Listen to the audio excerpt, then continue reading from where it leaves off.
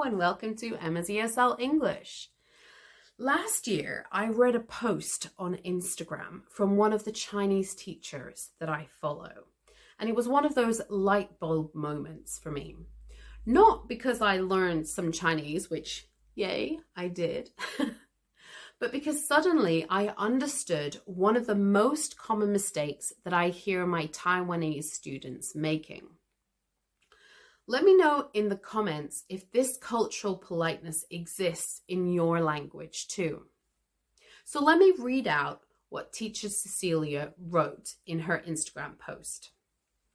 Please help me too. When people need to ask their customer to do something or to cooperate with them, such as sign here or put your cell phone on silent or put your mask on, instead of being very direct, they say, please help me too. It expresses in that way your cooperation is helping them to achieve something. Please help me to put the mask on doesn't mean that they want you to help them to put the mask on, but instead it's a soft reminder for you to put your mask on. Mind blown. I have several Taiwanese students, and with one, I'm helping him check his emails for work.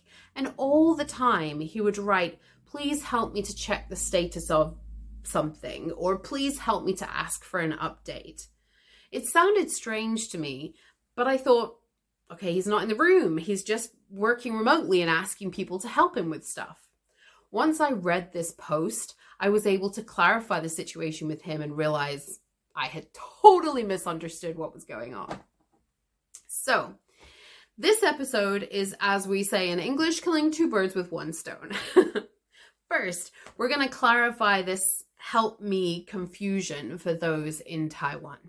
And second, for everyone else, I want you to pay attention to your words and think about, is there anything that you directly translate from your language into English that maybe doesn't totally work in English?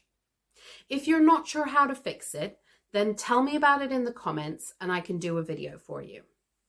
We have covered these kind of cultural differences before with the Turkish according to my opinion in episode 107 and the Asian even I enjoy English in episode 156. So let's go back to please help me put the mask on. Although people in Taiwan have correctly translated the Mandarin to English, the problem is the meaning and intention that hasn't translated with the words. This is because just like the Turkish, according to my opinion, we use the words differently. And although lots of English words do have a lot of nuance, help me doesn't have any. Darn it, English! In English, help me pretty much always means I need help to do something.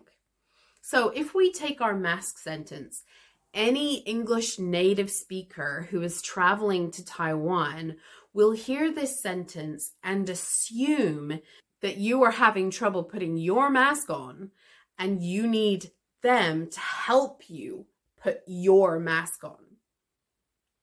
And that's going to confuse everybody.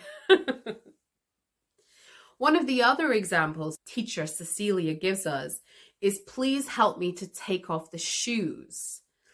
Now our visiting English speaker is going to try and take off your shoes. Uh-oh. It's really important to try and understand these challenging misunderstandings in translation in your language because they can potentially lead to a lot of confusion and possibly even offense. So, what can you say instead? Let's take our first example. Please help me to put the mask on. The intention here is to use help me to soften the request rather than saying, put your mask on. So we want to keep the intention, but in English, to make something more polite, we often extend the sentence, right? So This becomes, please would you mind if I asked you to put on your mask? It's a lot more complicated, but it is how we would say it more politely in English. Perhaps even more complicated, we could say, sorry to ask, but it's our store's policy that everyone should wear a mask. That should be enough for most native English speakers to understand they need to put on their mask. But if they still don't put on their mask, then you could add, I'm sorry, but I really must insist that you put on your mask. I really appreciate your cooperation.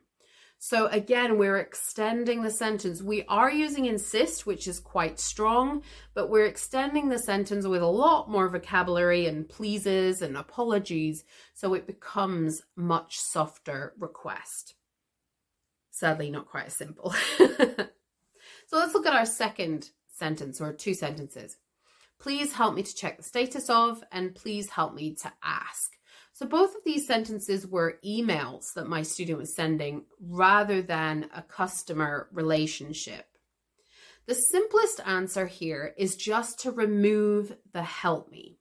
We still keep the please, so we still have the politeness of the please, and we've just taken out the confusing part. So it becomes please check the status of, and please ask blah, blah, blah. If we want to make it even more polite, then again, we need to extend the sentence. So please would you check the status of, or please could you ask? And then we can look at our last sentence. Please help me to take off the shoes.